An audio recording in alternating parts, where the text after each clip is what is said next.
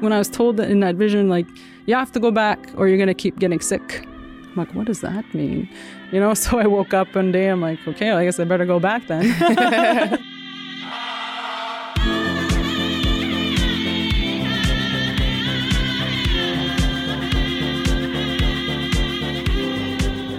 Tansei, hello, and welcome to the Matriarch Movement podcast.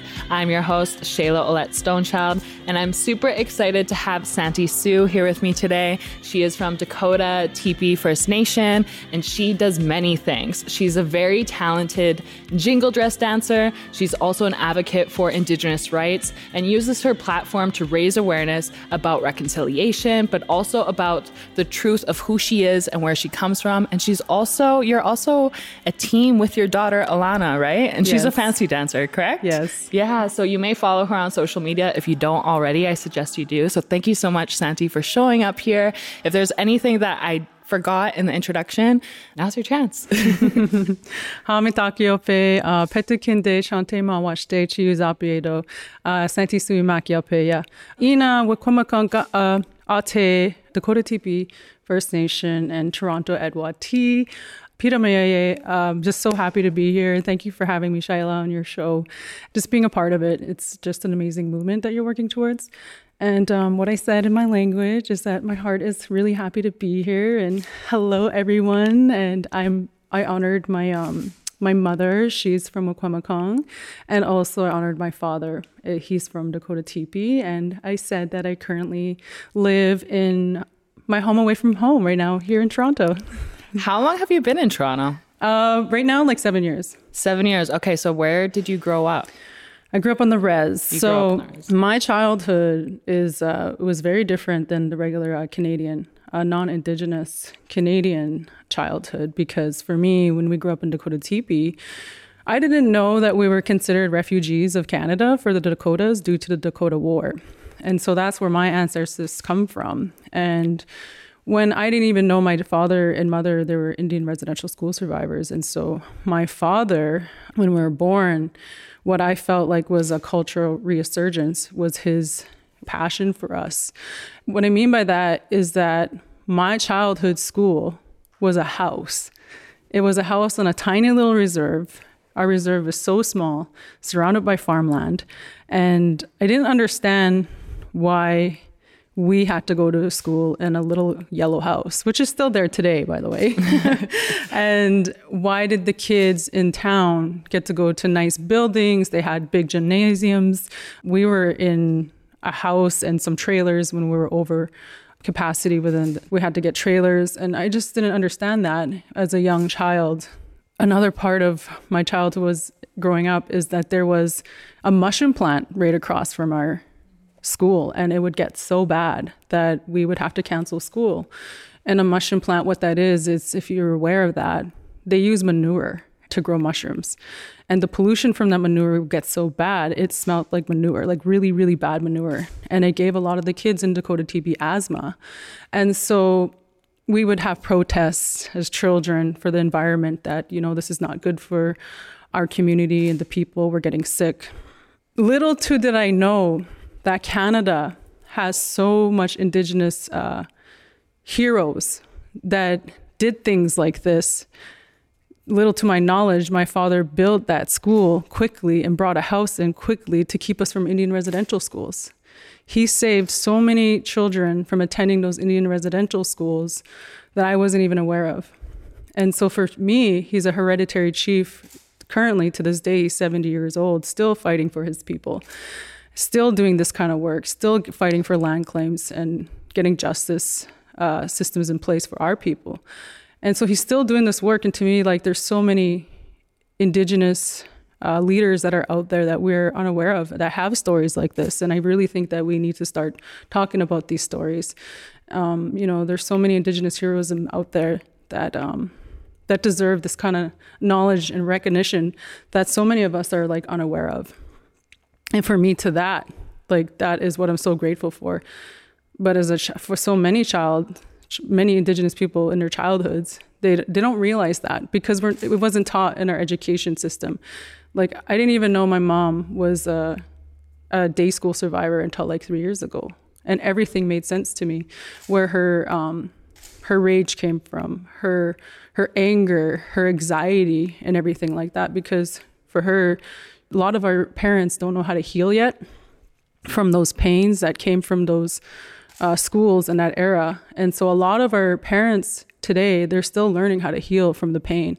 And I feel like we are in this generation of taking that pain and asking ourselves, like, what can we do with it, right?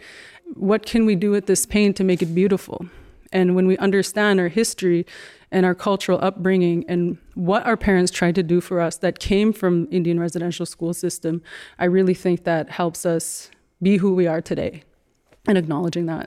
What is your dad's name? My dad's name is Dennis. And your mom's name? Verna. Okay. I'm like, I just want to bring their life into this conversation, because now I know why you are such a strong advocate. It's really because your parents paved the way. And I think oftentimes for me, even, my dad was a really strong advocate for Indigenous rights. Despite him being in the prison system, he would often advocate for issues, writing to different magazines and sending it out. And even though he was in a system that really tried to suppress and deny his voice.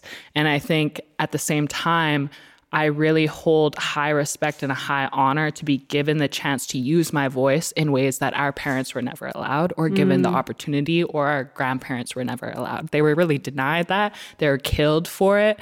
Just being here and being with you right now and actually having a chance to have platforms to advocate for these things, like that is like the revolution in itself. And so when you are advocating for certain things on your platform, what do you feel really strongly about, and what do you see hope change within Canada and within the system here itself? You know, part of that upbringing and why I bring up my childhood, going to that school across from a mushroom plant, I almost died at 13 because I had almost a severe asthma attack due to the pollution. And from there, when you experience death so closely, and a lot of it has to do with the violence of colonialism. Little later, that school did end up closing down, thankfully, but it was due to, the economic downfall of the manure and mushroom plants. But unfortunately, that's what it took. It didn't take our voices being heard. It didn't take us, protect the kids, and every child matters wasn't a thing back then.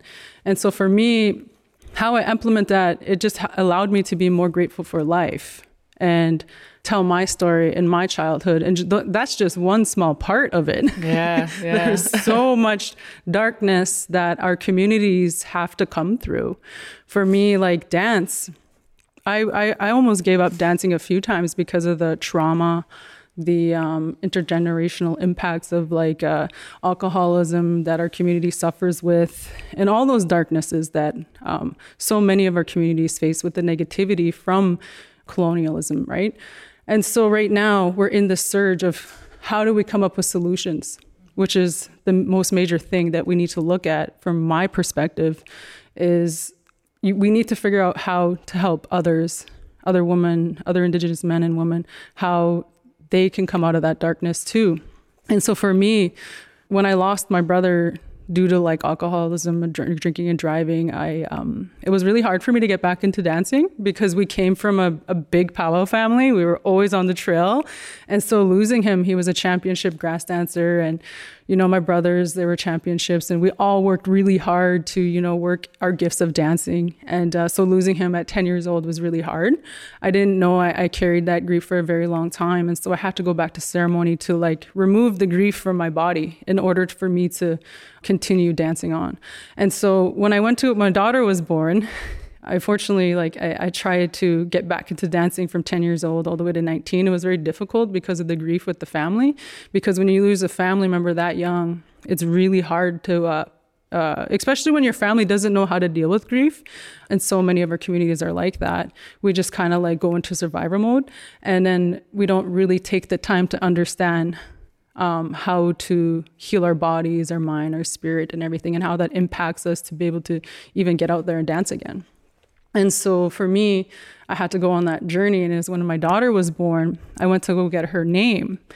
And when I went to go get her name, we were told that we were given that gift to dancing. And I remember when my brother passed on, the message I received from him was continue to dance on, not only for your family, not only for your people, not only for your nation, but for Creator. Because we, as Indigenous people, we were able, despite all of the legal laws and being criminalized for our culture and our beauty, we kept the beauty of our dances, our song, our culture, our languages. And so from that darkness that I had to go through as a young child, I saw the beauty in it. And I saw the significance of, I have to dance on for Creator. And so, as you know, powwows, they can be really competitive, and people get really insecure dancing off beat and not stopping on time, and like, oh, I don't know if my regalia looks pretty enough because everyone looks so fancy. And these regalias, they take time, they take money, they take a lot for them, like for a dancer to put into it. And so my message to anyone else who wants to get into dancing, don't worry about that stuff. Don't worry about it. Practice. Remember while you're doing it in your chante, your heart, your heart is that all that darkness we overcame and we still able to dance. And if you feel that gift in your spirit, pursue it, listen to it. You're dancing for Creator, because whether I like to say it or not, Indigenous people we are Creator's favorite. And so remember that we're beautiful. We have beautiful songs still, despite all that trauma, despite all that darkness. And that's why I kind of shared just a small part of like what our family had to come out of in order for us to be here today.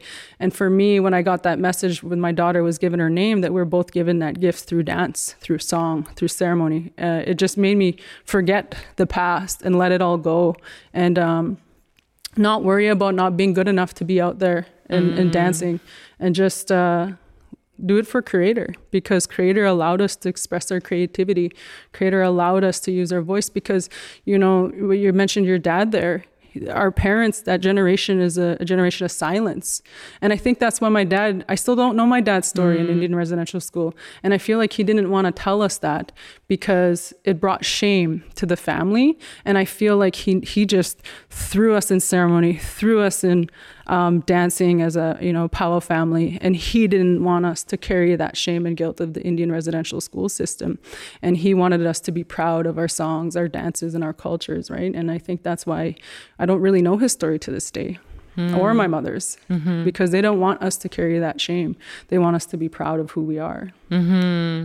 Yeah. And I think like that's their story, and they're going to share like how they feel called to share, and maybe not sharing it is like that feels more in alignment with what they need. But I love that you bring up connection to Creator. And I feel like even if you dance or if you don't dance, I feel like for me, myself, I call on Creator when I'm writing, when I'm acting, before I'm speaking. It's that connection to source. And I can imagine as you're dancing, it's a way of channeling that connection to the divine, that connection to Creator, that connection to something bigger than just ourselves. And so for those that are listening that may have never gone to a powwow or may have never tried dancing, how would you explain like what the jingle dress dance is, and what's the historical context behind that specific dance? Right. So we just want to acknowledge that the jingle dress, they say it comes from a few different places, but from my knowledge, it came from the Mille Lacs tribes of the Ojibwe near the Great Lakes region. I heard like it also came from the Whitefish Bay area and region, and it came from a grandfather's vision when his granddaughter fell ill. And it's a healing dress, right? And to me, I just posted a video recently when the jingle dress dancers came in. And when you really listen to the jingle dress when they come in, it almost sounds like a rattle. And so he was given specific instructions for his granddaughter how to make that dress with the cones. And for the longest time as a young girl, when I first saw the dress, I was like, why does it have all those cones on it for? And it's because of the sound. And for me, in my perspective, I feel like it's very close to the rattle. It is. And the rattles, they're healing. And I feel like he was given those specific instructions because that noise when you dance, that's what brings the healing. And that's why I do the dance. I remember reading about this story now actually online, and he had a vision because he went to bed, right? And then it came to him in a dream. And our visions are very strong. And, when you do dream and you do get a vision, it's a very real thing. So that's what I was going to say next is like matriarch movement actually came to me in a dream. And so now I'm just starting to realize the significance of our dream world. Have you personally tapped into like your dream state at all? Yeah. Oh, yes. Okay. But it took me a long time to get where I am today. I just didn't wake up and all these amazing things have happened to me. It took a lot to find who I am because of that darkness we had to go through. It made me afraid of who I was. And when I had dreams, I couldn't interpret them the way I can now.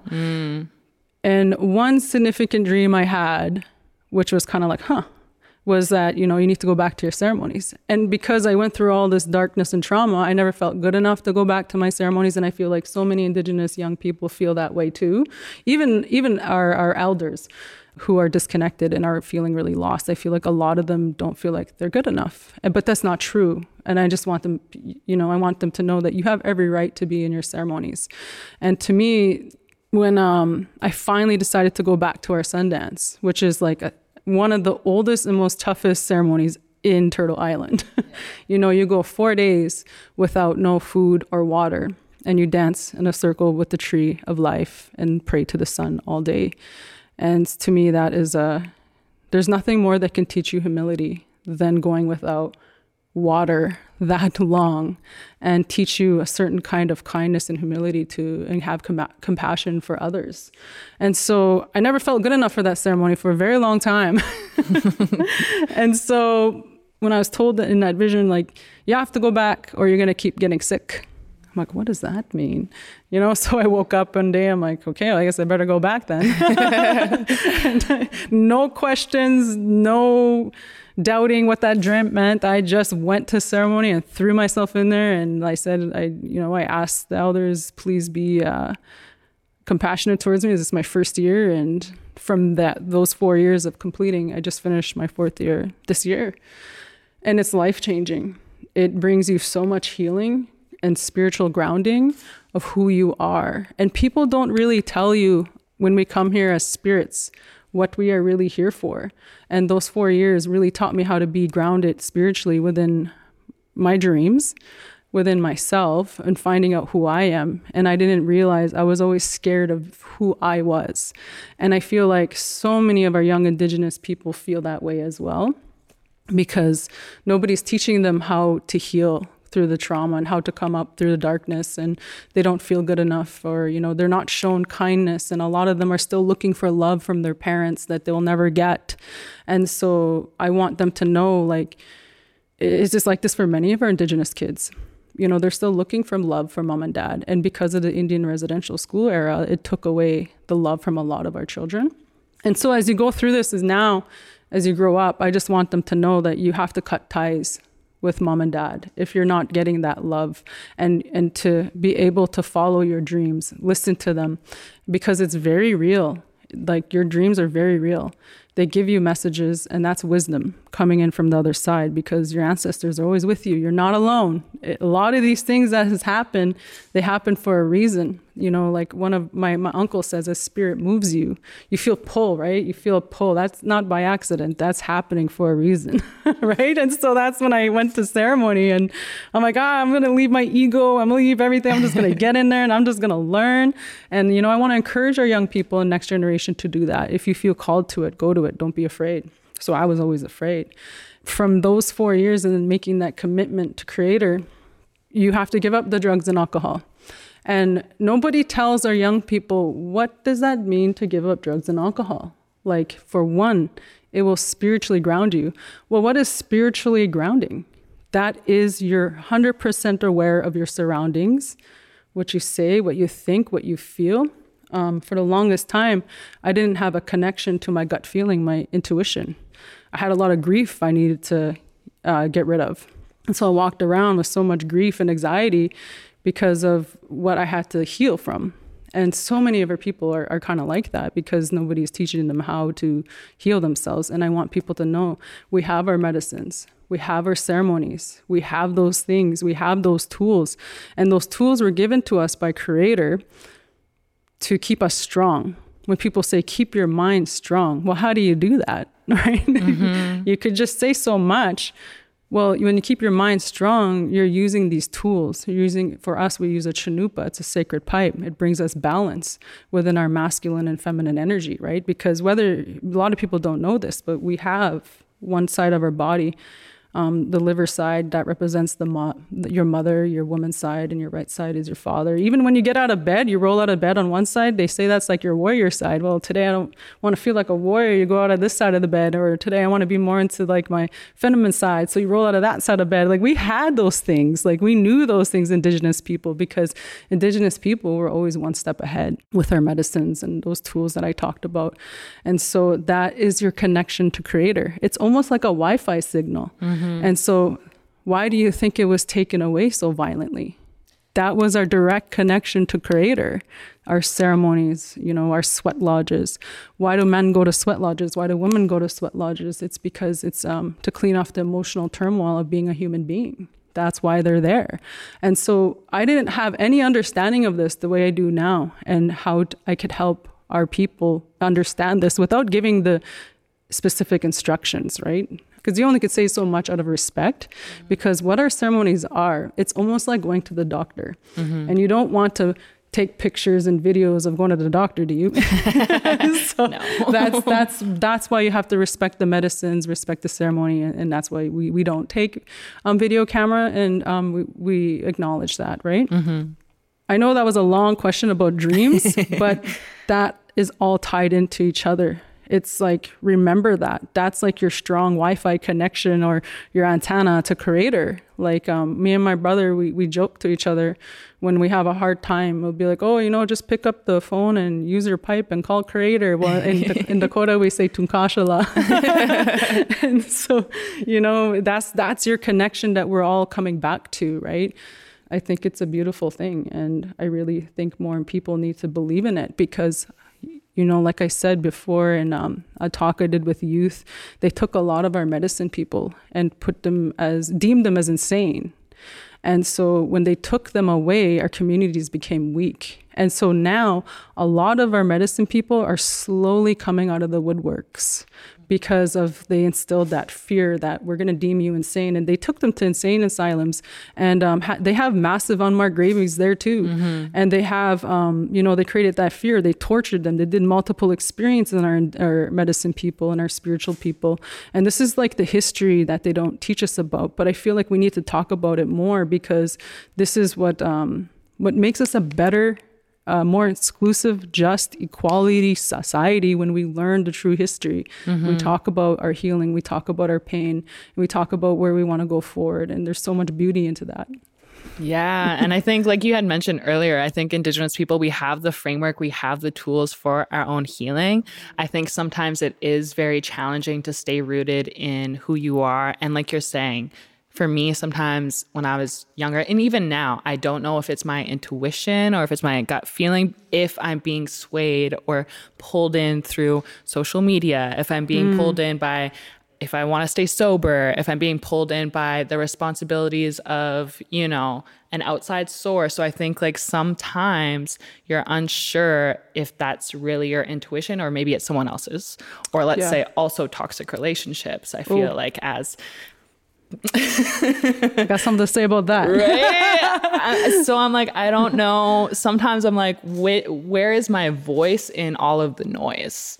But I think what brings you back to it is, like you're saying, that connection to the ceremony, that connection to prayer, that connection to, for me, it's yoga, that connection to some modality that helps you release other people's things. That's what I was going to say about drugs and alcohol, and why our ceremonies, when you have to let it go, because I was going to talk again about life. So when we come here to Earth, we make an agreement with Creator. We already know what are the challenges we're going to deal with and what kind of life we're going to have, and we make that commitment. And so when drugs and alcohol come into the picture, it stops us from that commitment of being spiritually grounded. It doesn't allow you to be spiritually grounded. And I know a lot of people who smoke weed are not going to like me saying this, but that is not a good drug for our people. And it has long-term side effects, and we don't believe in it in Indigenous, our ceremonies. Because why? Drugs and alcohol, it manipulates the healing process. It manipulates the medicines you are using. And when you use the medicines and you bring alcohol and drugs in the picture, the medicines is a strong spirit in itself. And what I mean by medicines is like the sage, the tobacco, the cedar, the things we use for our healing modalities. That medicine is a spirit in itself, and it has strong healing remedies. And so when you mix drugs and alcohol into it, you're only slowing down your healing process, right? And it's manipulating it. And so when we come here down through earth, we come here to have spiritual development. And what is spiritual development? It's trying to help you reach the ultimate goal of happiness. And, drugs and alcohol, it slows down that spiritual development. And it allows a lot of negativity into your life. You open doors to a lot of negativity. And I wish somebody told me this as a youth. I wish somebody helped me understand it. And what we've known as Indigenous people is that from the ages of 12 to 19, our people are their most vulnerable. And so back then, you would see them with these big bandolier bags, these medicine bags, because they were carrying medicine in them to protect them from, the negativities of the world. Right? And because we knew that they didn't like our young people, we would protect them with those medicines and keep them away from drugs and alcohol, because once they open the door to drugs and alcohol, those young people have so much beautiful gifts that's going to stop them from accessing those gifts. And because it, regardless of how to say it, it makes that other negative energy mad. That we are such a beautiful people and we have these amazing gifts to share with the world. So that is why drugs and alcohol is important to not have in our ceremonies, and why we give it up for our commitment to Creator. It's about your spiritual development here on earth, and it's about you reaching that ultimate goal of happiness when you leave here. And I think it's also about having strong boundaries, because for me, like, for example, I've been pretty much sober like this whole year. But the people that I allowed in my life through not having boundaries that were committing harm against me, they were still stuck in those cycles of substance abuse. And so for me, because I'm an empath, I just want to like take care of everybody. But at some point, you need to realize that these people having access to you is actually doing more harm than good. And so I think it's also having boundaries, but also recognizing like people are where they're at, and maybe just like distancing yourself from that. Because I've also thought about how maybe these darker forces are trying to get to us through different relationships and through different people. And so those relationships are almost like a test in your life if you're going to stay connected to your path, or if you're going to go on to a path that's distorted or maybe not the best for you. And so that's what I'm learning right now. Is like, okay, how do I stay connected to my purpose and my path, but also treat people with respect, but keep them at a distance, Well, there's a huge thing that I learned in growing up is like attracts alike. So what does that mean? It means that when you walk around with all this anger, grief, and everything like that, and darkness, you're only going to attract people like that. And so when you go through the healing process, you use the sacred medicines and the modalities that we had for thousands of years since time immemorial, and you do this process of healing, you're going to spiritually develop. You're going to get at another level of healing where you do know your boundaries. Like I said, self-awareness, right? And so it all ties together. Whether we like it or not, we are like a human species. And to say that when we heal ourselves, right, and when it comes to relationships, you will change the entire scent of your body. And so a negative man or a negative woman could literally pick up that scent in you, and you attracted each other.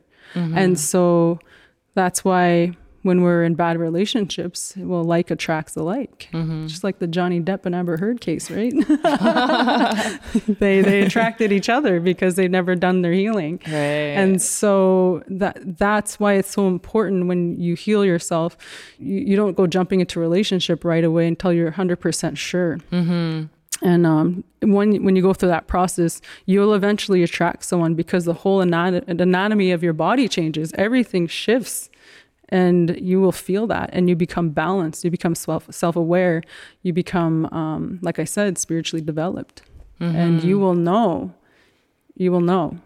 Yeah, I think it comes to being in right relationship to yourself. Yeah. You got to love yourself first. You gotta love yourself. I didn't understand what that meant for a long time. And then they're like, and then I finally get it. Yeah, I love that person, but I also love me more. Yeah, no, exactly.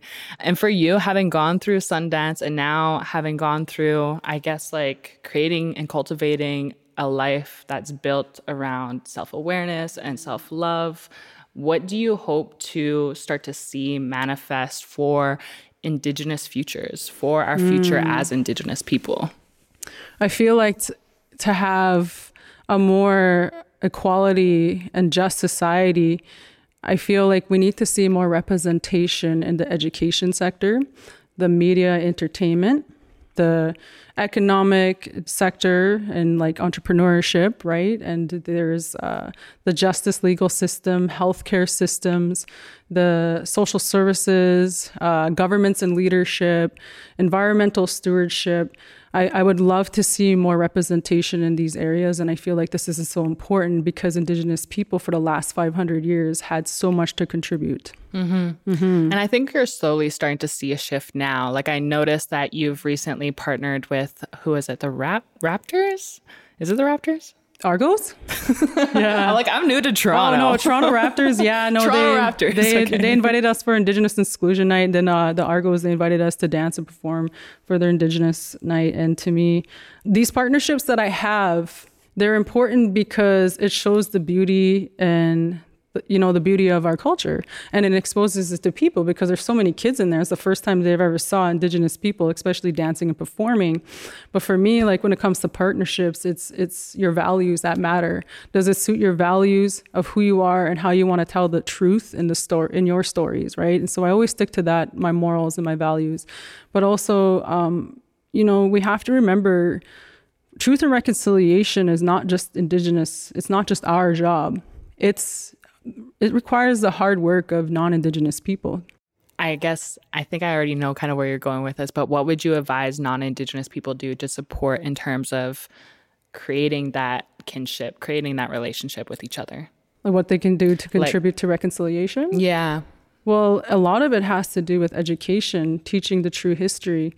Again, like when we know our true history, it allows us to have better leadership. It allows us to have good structure in our school systems. For the longest time, they weren't teaching our history in the educational curriculum. Like for me, right? I come from the Santee Siouxx, which was like a huge part of Canada and the United States. Where did that history go?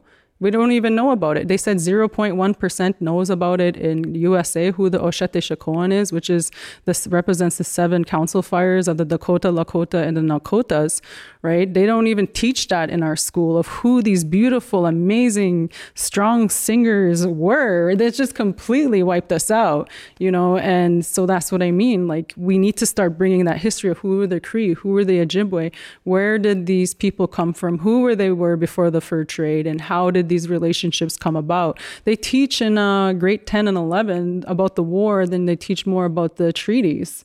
Why aren't we teaching the treaties before the World War I and II? And so to me, that's what we need to start bringing back in the education curriculum, because there's so much beauty and knowledge we can learn from that.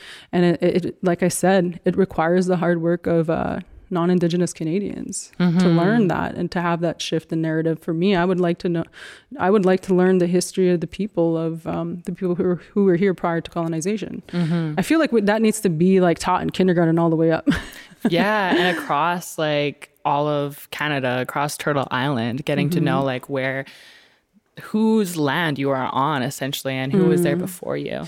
I think I went to go speak at this school with the grade kids. I think it was grade 3. And we were talking about Orange Shirt Day, and I got a question from a young boy. He's like, why did they hate Indigenous kids so much? And that really stuck with me. I was like, this little kid even sees it. And then I told him, it's because it's the people in power. It's the society, us, that we can work together to make the laws that need to get changed. And that's what happened. The laws changed because the society did not agree to what was happening to these Indigenous kids and what's still happening to Indigenous kids, right? Because you have to remember, like 40% of those calls to action are legacies. They are still ongoing today. And so that's what I explained to him. It's the people in power. So when you run for government and leadership, you can be a better leader for us. Yeah. Well, yeah, I would love to see more Indigenous people within leadership as well. Yes. And That's also awesome. like dismantling our love for, I think, power and control. I think like what I'm recognizing is like the people in power want to stay in power. And we're advocating for more of our Indigenous voices within those places of power. And so at some point there has to be like, I don't know, either like you get like land back, like you give back. I don't know. Well, you have to remember generosity is such an important thing when it comes to Indigenous people. That's why we have giveaway ceremonies and everything like that, because we believe in that. In our culture, we have this word called unchimalaya. And that means when you help me, I'm asking Creator to help you 4 times is great. Like if your tire blows out on this side of the street, then, and I say unchimalaya. And that means like our language is so powerful. It means so many more things than just a couple of words. And so it means that when you help me fix my tire, I asked Creator to bless you 4 times is great. And that's why we give away, right? We have so much, it's important to give back. And and leaders, and they want to hold all this power and everything, they probably just make themselves sick in the end. Well, that's really what it comes down to. You create like more resistance and then you actually do more harm to yourself than good. But I know, speaking of like power, you and your daughter are so powerful when it comes to your dances and when it comes to how you speak and advocate for Indigenous issues. How can people follow you and maybe also support you and your daughter moving forward? Well, first, I just want to thank everyone for the love and the support. It doesn't go unnoticed at all. To me, before, we grew up with a lot of racism out west in Winnipeg, right? And we had to go through a lot of that. And I actually kept my Indigenous regalia off social media for so long until I realized that this is a beautiful culture that survived some of the darkest times in our history.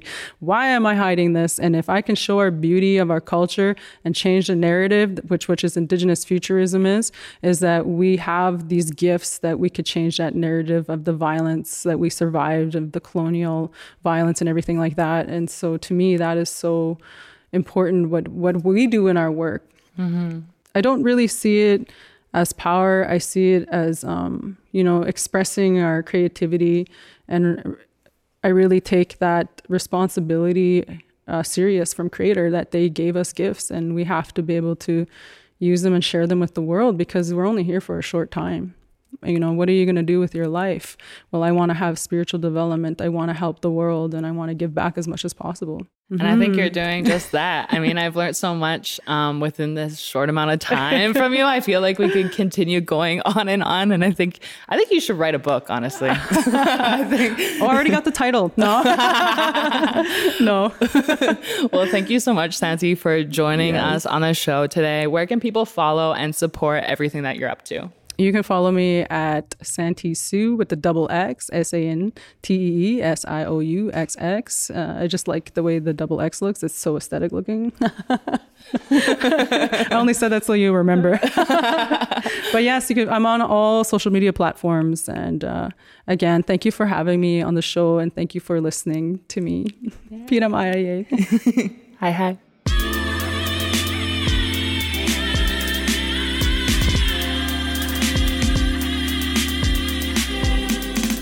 Thank you, Hi, for listening to the show. If you like the podcast, check your podcast app now to make sure you're subscribed. I'm Shayla Olette Stonechild. You can find me along with more info on Matriarch Movement on Instagram at Shayla0H. And my podcast producer is Katie Lore, and I'll talk to you again soon.